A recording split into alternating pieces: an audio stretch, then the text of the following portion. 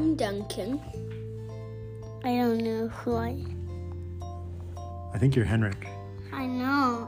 Okay. Well, I'm Papa anyways. And I have a quick question. What is your quick question? What did you enjoy most about your winter break? Opening presents. Presents? What did you like doing during your break from school? I don't know. That sounds like fun. Why am I asking this? What do you guys have tomorrow?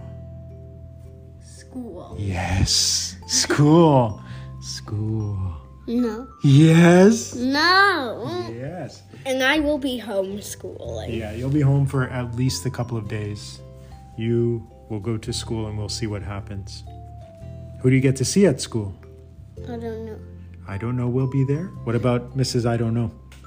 No, that's not my teacher. That's not your teacher. I don't know. Oh no, that's what you say. I'm sorry. I took your line. So you enjoyed the presents, I did. a ridiculous amount of them. And you got to play with lots of things. What else? Playing in the snow. Playing in the snow, which we just got, I think, for the first time in weeks. But yeah, it's been something. Am I right? No. I'm not right. Okay. So you enjoyed presents. You enjoyed I don't know. I enjoyed, I guess, everything.